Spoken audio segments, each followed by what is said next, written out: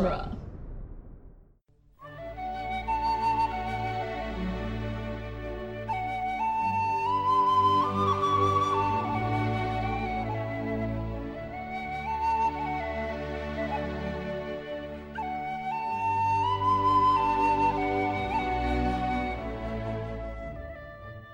Hello and welcome to Lord of the Rings Minute, the daily podcast where we analyze the movie The Two Towers, one longing look at Legolas at a time. Did you mean my entire adolescence? Alternatively, it's one action movie gear-up montage at a time. I know. Okay, wait, hang on. Who are you? I'm Norman Mitchell. Stranger. I'm Cassandra Fredrickson, and I still have a cold, and I apologize. And I'm coming down with one. And we're talking about minute 165 today, which starts with Aragorn looking at Haleth's sword and ends with Legolas and Aragorn sharing a glance after Gimli does something comical and bumbly. Of course. Perfect. As Gimlis are wont to do. So it seems. So, is this the most overdramatic getting ready montage to ever montage? Let's back up. Because Aragorn lies to this boy. He does not lie. This is a good sword. That's a lie. I don't There's think always so. hope. That's not a lie. I think this was once a good sword. That means it was a good sword. Does not equal this is a good sword. Sure, I mean, if you sharpen it and polish it and grind the edges, you do that with swords, right? He's just trying to make this boy feel better. This is a good sword. That's not a lie. It's still a lie. I'm not condoning lying to children, but sometimes it needs to be done. Santa Claus, am I right? This is a good sword, Haleth, son of Hama. There's always hope. Yeah, I mean, he's not really being patronizing. I think that he's, trying to make himself feel a little better. Yeah. Hey man, this young man. Yeah. It doesn't come off to me as, patronizing or that he doesn't see this, child as, like, I don't know, he respects him. But then we cut from... But, like, I don't think, I don't know, you really think that's a lie? That this is a good sword? Yeah. I think he's just trying to make the boy He, feel makes better. a big show of it. Yeah, he's just trying to make the kid feel better. I kind of like that he makes a big show of it, like Éowyn was kind of making a show of her sword in the Grey Hall. See, that's a good sword. Well, yeah. But I think, I just like the parallel because it ties them as comrades. Comrades. What the heck? as brothers and sisters in arms, as it were. You know? Yeah. And then we go to the gearing up montage. We see Aragorn putting on his stuff.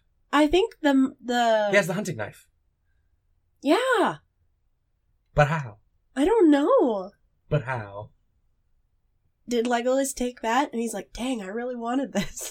It was stuck in the warg, wasn't it? Or it was stuck in the guy? I think it was stuck in the guy. Yeah, so then Legolas must have took it.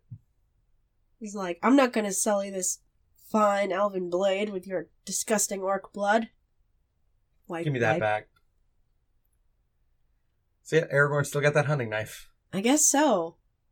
The mystery is solved. He's like putting on some chainmail. Okay, but like, this getting ready montage is run of the mill as far as the shots. But the music, like the brass fanfare, is the most overdramatic. Isn't like your favorite trope the opposite of the getting ready montage? It's the disarming montage. Yes, the disarming with weapons in unlikely places. That's my favorite. Like that scene in Pirates 3. Yeah. Yeah. That's my trope. That's my jam. Like, I'm fine with a getting ready montage. Like, we all need a good gearing up and getting ready montage. It, like, gets the blood pumping and hell yeah, we're gonna punch some orcs in the face. But I don't understand the choice of score here. I think that it's all that score is overdramatic just to lead to the joke. Oh. Just so that the joke, like, breaks the tension. So it's literally underscoring the joke? Yeah. Haha. Finger guns. I think so. That's the way I feel about it. I feel like that music was chosen to ramp up the action, the tension in this. Get you hyped. But the music stops before when Legolas gives Aragorn his sword, and that's not a joke. That's like no, but now we're primed to like be pumped, and we see this touching scene between brothers in arms. But and the music is interrupted by another reprise of the Fellowship theme. Yeah, and then we get the Gimli joke. So I don't think this brass fanfare is doing anything but making me laugh. I don't know. I think it makes me feel ready for the joke. Maybe that's just because I know it's coming. Yeah. But it gets you hyped, gets you primed for something bigger to happen. I think. And you get this touching moment that is then interrupted by a joke. I think the music contributes. Maybe. I don't know. I think that isolated in its own minute, it calls more attention to itself. But I still think this is like... The score is super extra. Like, with a trumpet or like a brass fanfare like this, I picture like horses barreling over a bridge into a keep, you know? It's like a very traditional like fanfare almost. That is no orc horn. Well, no, that's next week. But like I'm not talking about the incidental music. I'm talking about the score that the characters can't hear. Yeah. But we can. I was making a joke. I know. But like, and no, it's not an orc horn. Get stuffed, Norman. I lost my train of thought. You asshole. I don't know, it's just super dramatic. It is. It's like so extra. Dramatic. It's really funny. And I don't know why it's there, and I don't think it's supposed to be as funny as it is. I guess? I don't know, because, like, the shot of Aragorn, like, buckling his belt, accompanied by, like... trumpets? It's so absurd. It's so ridiculous. And I don't know if I've ever noticed it outside. Because, like, we're analyzing it a minute at a time. What do you want from me? I'm analyzing it a minute at a time. Do you think it's not the belt buckle to me that looks the most silly with this music. It's doing the buttons on his letter. See? Like, this music is, like, really grand.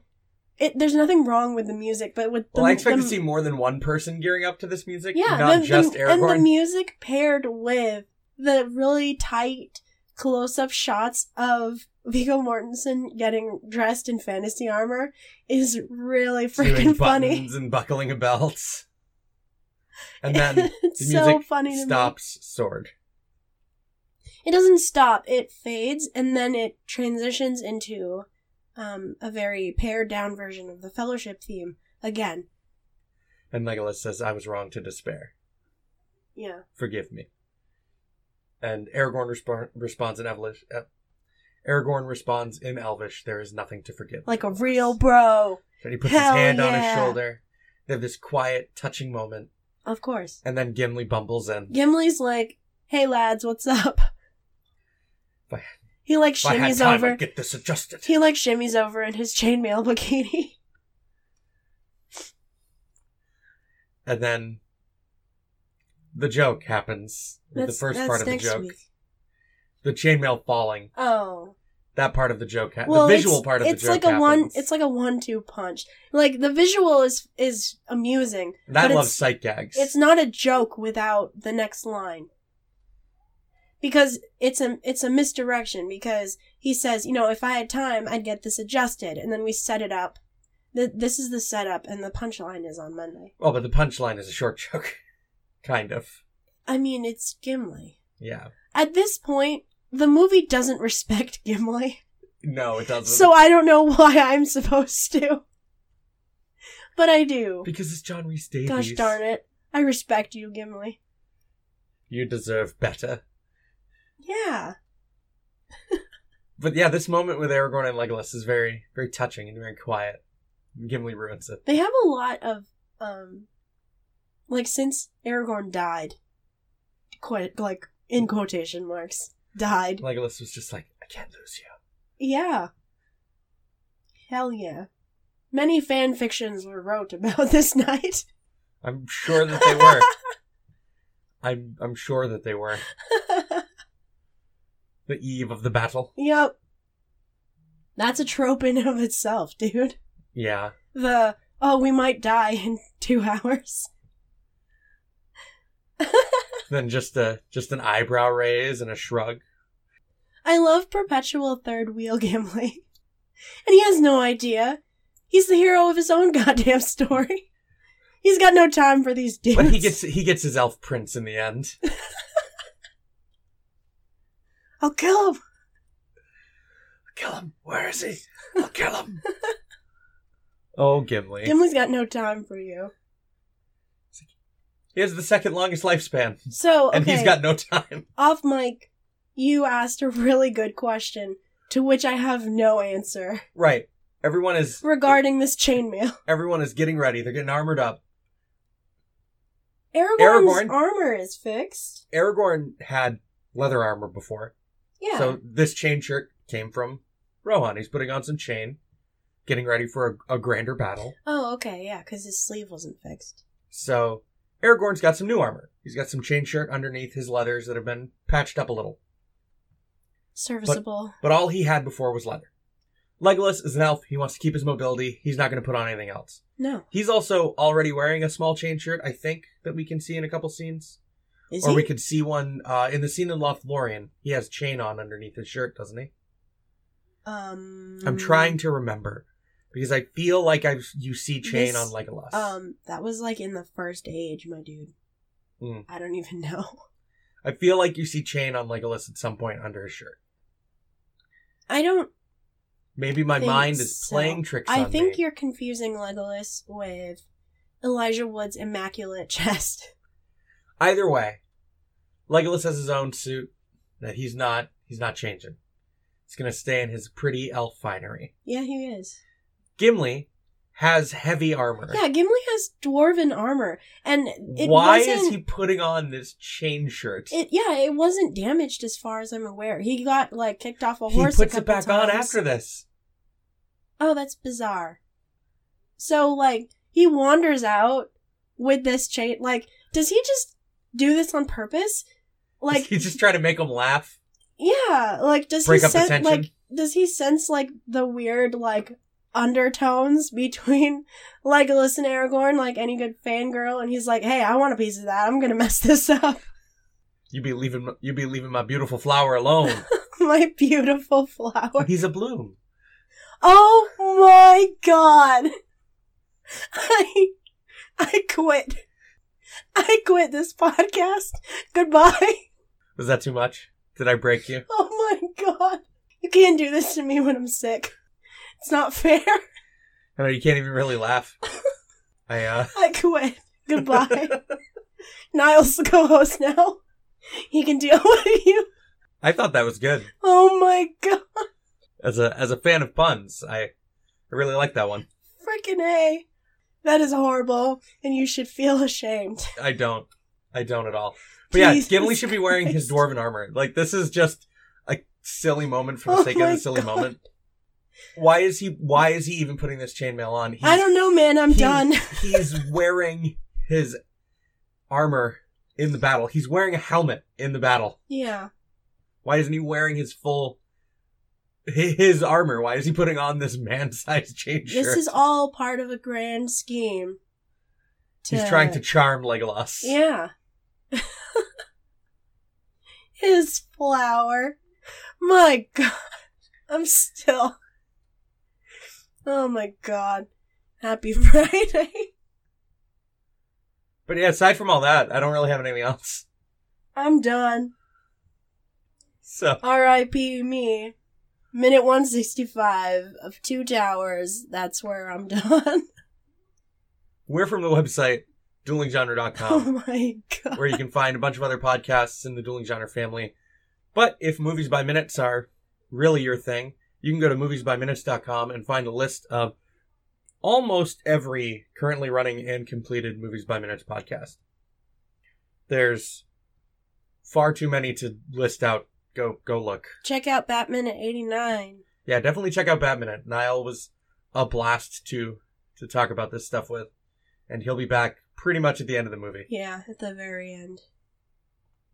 But as always, a special thanks to our Patreon associate producer, Ed Foster. And we hope you all have a great weekend. We'll be back on Monday. I won't. Goodbye. Finish Gimli's joke. Bye.